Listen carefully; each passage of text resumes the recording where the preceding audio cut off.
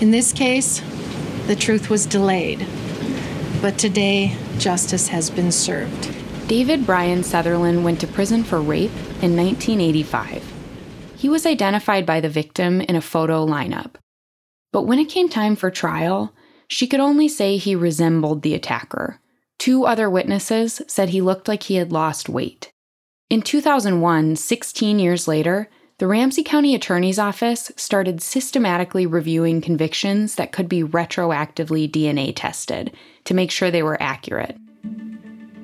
A year later, DNA testing exonerated Sutherland of the rape.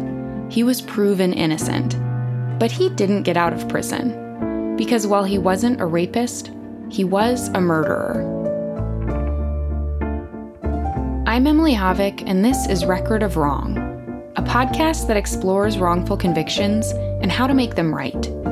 What happens to the people who finally get vindicated, and to those who are never able to prove it?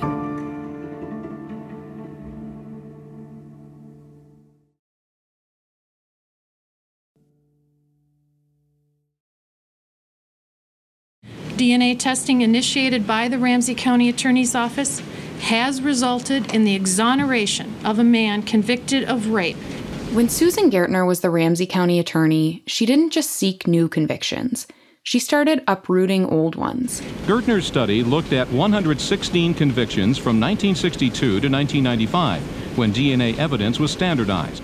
And when she found a conviction that didn't hold up, she didn't try to hide it.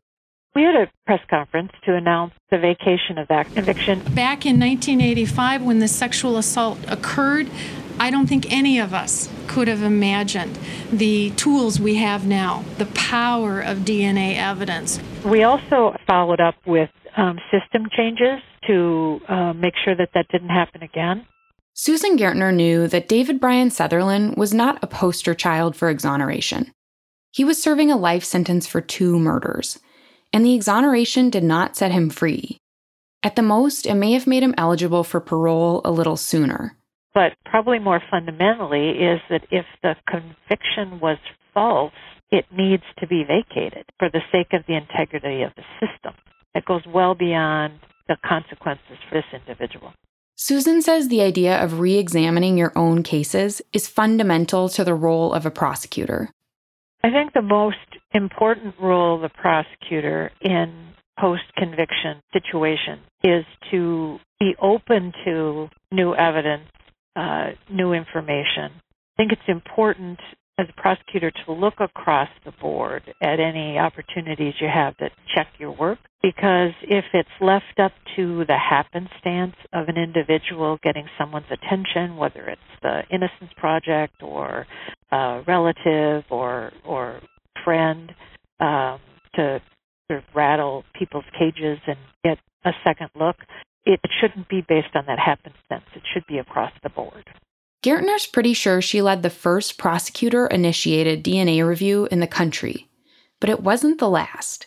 She was on the front end of a growing wave that's now taking the form of conviction integrity units, and no one has gone at it more aggressively than Philadelphia DA Larry Krasner. Everybody in prosecution has looked at, what's your win rate? What's your win percentage? What's your batting average? What's your conviction rate? I was asked about our conviction rate just yesterday at a press conference. And no one ever really said, what is your accurate conviction rate? They just said, what is your conviction rate? The Philadelphia Conviction Integrity Unit has 21 exonerations under its belt for 20 people since Larry Krasner took office in 2018. So one of the things we found as we went through and systematically, frankly, rejected an awful lot of requests for exoneration, but were successful so far in achieving 18 exonerations for 17 people. One of the things we realized is that we were lowering our batting average. We were lowering our conviction rate. We were looking worse for having the system do the right thing. You know, the metrics of injustice are built into how we talk about it. I talked to Krasner and Patricia Cummings, the leader of Philadelphia's Conviction Integrity Unit, in February. You heard him say 18 exonerations there, but that's how fast they're moving. They've secured 3 more in just a few months. We generally try to assign cases to a team because we want to make sure that we're having more than one set of eyes on the case, because we recognize if you're going to step foot in a courtroom and ask that a conviction be vacated or set aside, you better be darn confident in what you're asking the court to do. Patricia Cummings was brought in from Texas as an outsider to lead the unit. It's been tough at times to assume that role, but she says the pros outweigh the cons. You know, I can tell you on more than one occasion, I had people in the criminal justice system say to me, I'm not going to let this girl from Texas tell me how to do things in Philly. One of the biggest pros that you have in bringing an outsider in is that you don't have that kind of proverbial, the fox guarding the hen house. Because I don't have alliances to prosecutors or defense lawyers or to judges. I really am coming in and saying, I am going to look at this as objectively as I can and ultimately make recommendations regarding what I think is right. You know, even in our office, when Patricia's looking at a case that was handled 20 years ago, the same prosecutor may be in the office. The mentee of that prosecutor may be in the office. And people who have been here for some time often view it as an attack and a reproach that you're looking over their shoulder, especially if you determine that we should try to undo a conviction.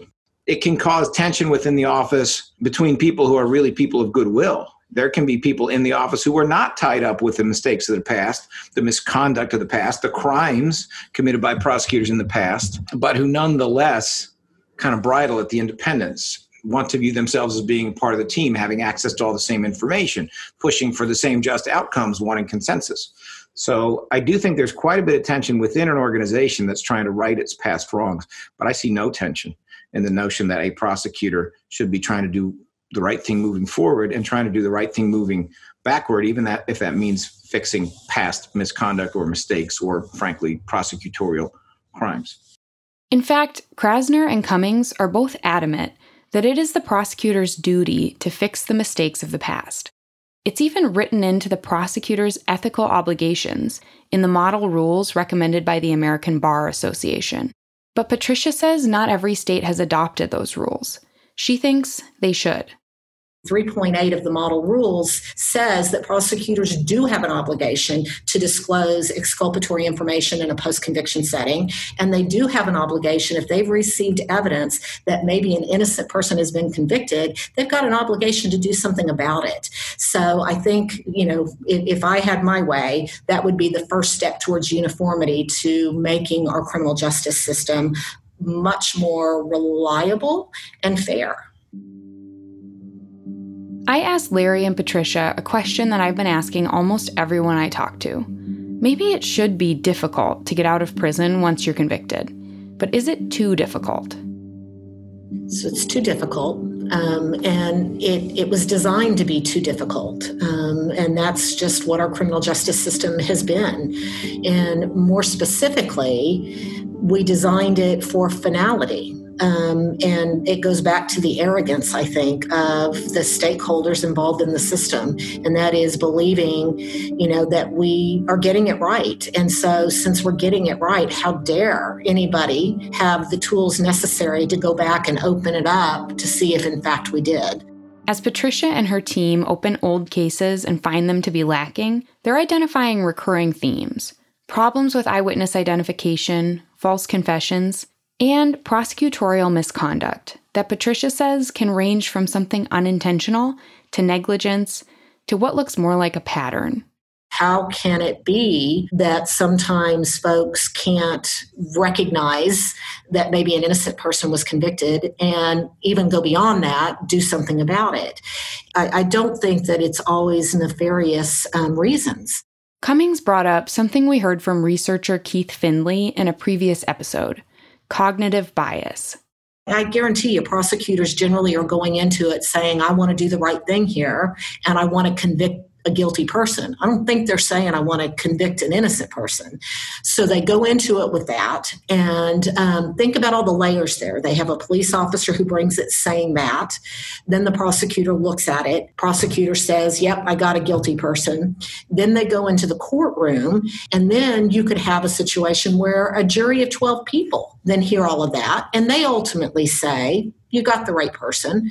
And then think about, you could have 20 years worth of appeals where appellate courts say the same thing. And then all of a sudden, something comes to light that kind of upsets that entire world. And it is so difficult, I think, as human beings, for us to be able to step back and say, oh my God, we were all wrong. I'll now say the terrible thing that's true, which is some of these prosecutors belong in a jail cell. And they belong in a jail cell because when you look at what they actually did, it is evident that they were way more concerned about winning than they were concerned about whether or not an individual was innocent. And I have heard people like that in the Philadelphia DA's office say words to the effect of, they must be separated from society when you're talking about one person. So who exactly are they? I've heard prosecutors say, well, if he didn't do this, he did something else, as if that's an answer to a discussion about innocence for a particular charge, especially on a serious case. So, I think Patricia's absolutely right. But I also think we're being a little nice. There are people who have held these positions and abused this power who were effectively criminal kidnappers. I guess if you seek the death penalty, there's an argument they were desk murderers, as they used to say in World War II. That's who they were. And we occasionally see that. We occasionally see that this is more than dumb lawyering. This is more than a culture. This is deliberate, willful, malicious, intentional effort to win at all costs without regard for the very obvious and significant possibility of innocence. And what do you do when you see that? Stay tuned. The National Registry of Exonerations from UC Irvine and the U of Michigan keeps a list of conviction integrity units, like the one Larry and Patricia run. Most of them were founded in the 20-teens, with several just in the last couple years. The registry has actually split them up into two categories: units with recorded exonerations and units with no exonerations recorded. The second list is longer. There's a lot of units out there that people say are really not real units. And, they call those CRINOs, conviction, review, and name only, just because it's the popular political thing of the day to do. Minnesota is not on either list yet, but it will be. The state attorney general's office and the Great North Innocence Project are teaming up to start one with a $300,000 grant from the Department of Justice. I guess the advice that I would give to other units, and I would give to the AG in Minnesota, is that $300,000 ain't going to do it. You are going to need a bunch of people. You're going to need people who have deep experience. $300,000 might buy you one person with deep experience and a youngster and some overhead, but it's not going to buy you the resources that you need to do a very serious and deep dive on cases that look like they're worth being triaged and look like they're worth being addressed. Counting paralegals and lawyers, I'm up to almost 20 people. So it's quite amazing. And that's not enough people. I was telling somebody the other day, our queue of cases to look at is so incredibly long that if all of us worked every day, we probably wouldn't get through that queue. If you were really looking at them and not having to triage them the way we do, it'd probably take a decade.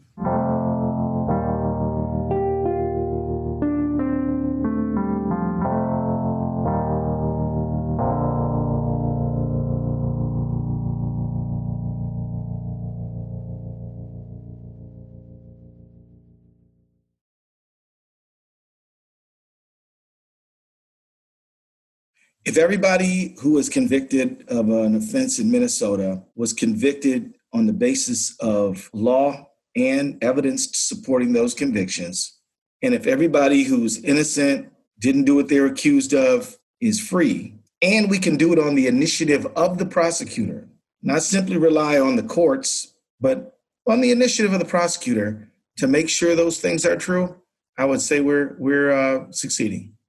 Minnesota Attorney General Keith Ellison is leading the charge on the state's new conviction review unit. It's only the fourth one in the country to be run through an attorney general's office. Ellison is forming a review board that will reinvestigate cases submitted to them for review. When they make a determination, they will submit a recommendation to the prosecutor in that jurisdiction. It will then be up to the prosecutor to decide whether to move forward with dismissing the complaint. Ellison says this process gives prosecutors a chance to make the first move, instead of waiting on a defense attorney to get justice for a person who's wrongfully convicted.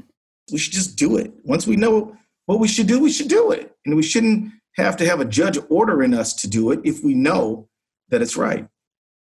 Keith Ellison is a prosecutor. In fact, he's the state's top prosecutor. He recently led a successful prosecution of Derek Chauvin, the first white officer in Minnesota to be convicted of murdering a black man, George Floyd. Ellison is a person who believes in prosecutors as the good guys. And he says he plans to call upon the noble ideals that motivate prosecutors in Minnesota when he asks them to take another look at their own cases. One of the things I hope to say is look, we know that you are a good prosecutor. We know that you are only trying to protect the public, that you got into this for all the right reasons. And we also know that most of the people you prosecute did do what you said they did. But this case is different, and we need you to understand that it is no loss of faith for you to just say, this one, due to political pressure, due to mistakes, due to the science was wrong, due to something, that maybe this one didn't come out the way that we wanted to. And it's not going to hurt your credibility to say that this person should get out. In fact, it might bolster your credibility because you're the kind of person who's not afraid to admit a mistake.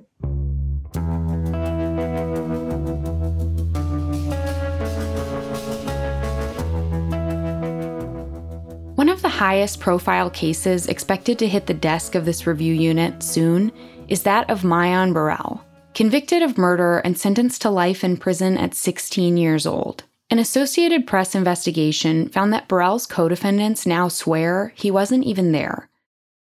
Burrell has maintained his innocence and rejected every plea deal. His sentence was recently commuted by the State Board of Pardons, which includes Keith Ellison.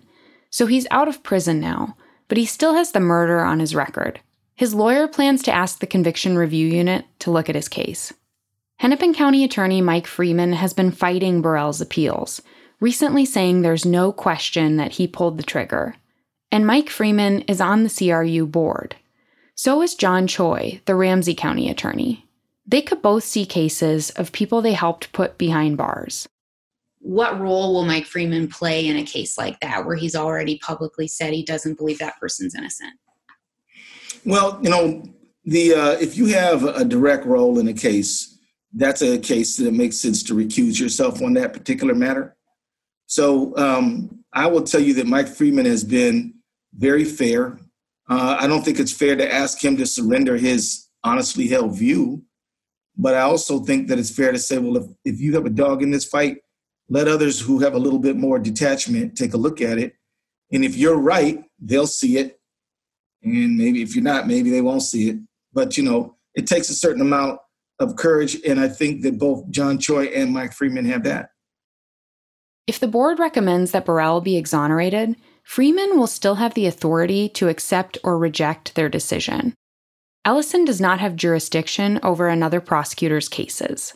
There will be cases where the prosecutor, even after we review everything, simply does not agree that the defendant was wrongfully convicted. In that case, you're going to need defense counsel, you're going to need the post-conviction process, you're going to need courts of appeal, habeas corpus, you're going to need those things to achieve what may be the just result. So we don't want to have this replace the court system. We need both. Keith Ellison does not think this board will solve the problem of wrongful convictions in Minnesota.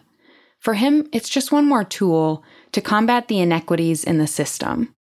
So, we do know that we have a system where there's a lot of things that we need to get a higher quality of justice. And I believe that prosecutors should always be looking out for how to do a greater level of justice. We're not ministers of punishment. We're ministers of justice. And mercy and taking a second look at the evidence is part of the cause of justice.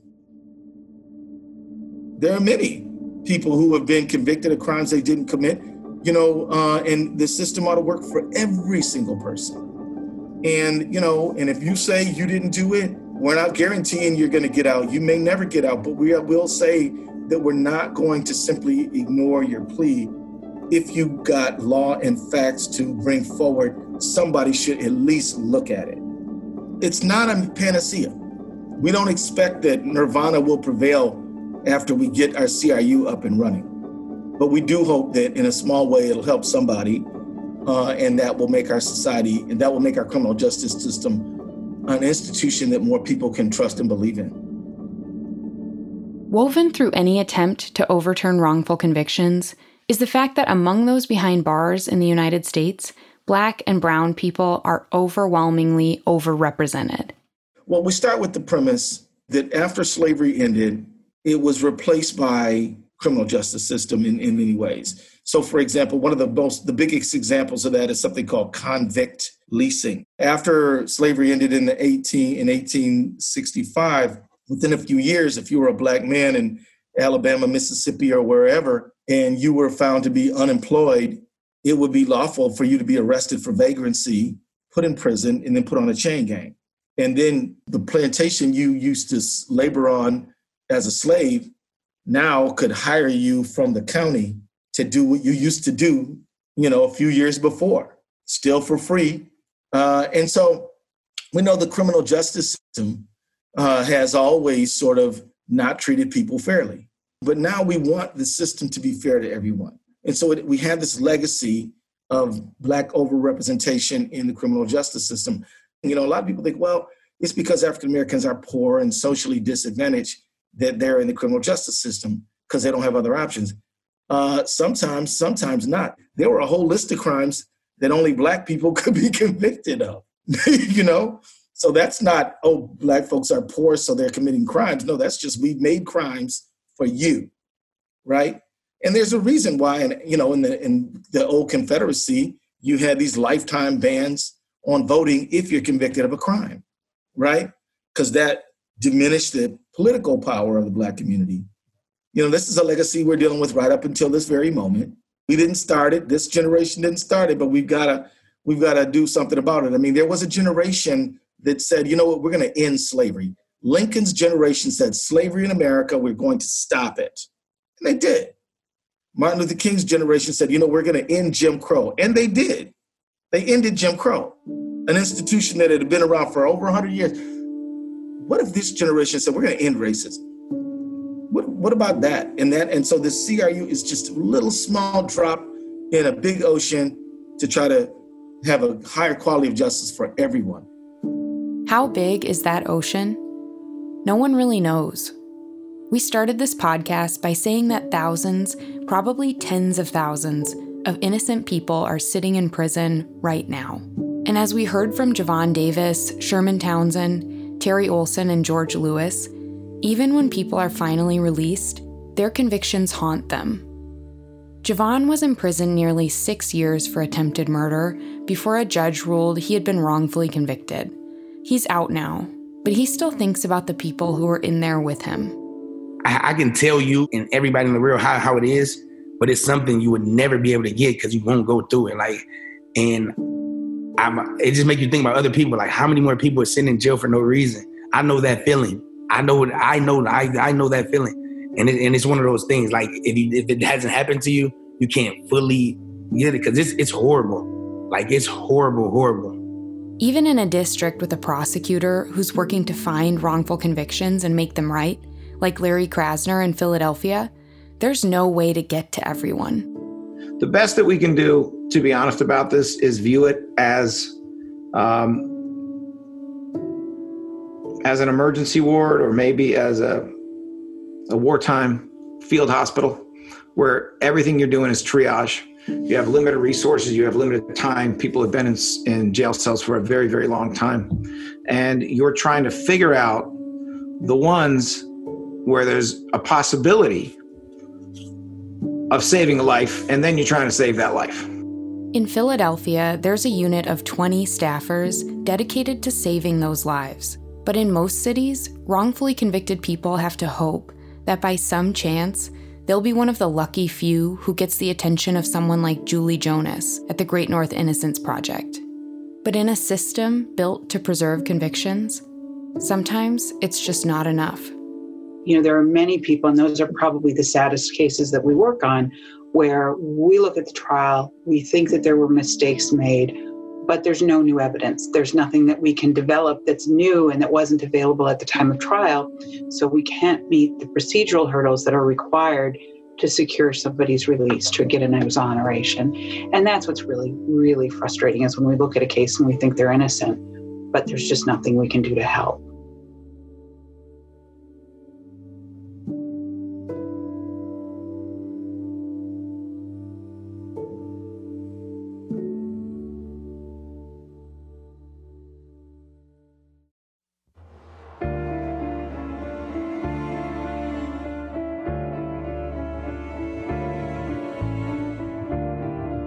This is Record of Wrong, a KARE 11 original podcast.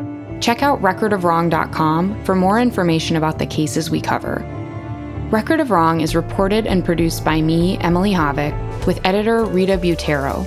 Original music is by Dave Mailing and me. Dave Mailing also did our mixing and mastering. Original artwork by David Malman. Special thanks to Lauren Olson, Janine Vogelaar, and other KARE 11 management and staff for their contributions, and to the people who shared their stories with us.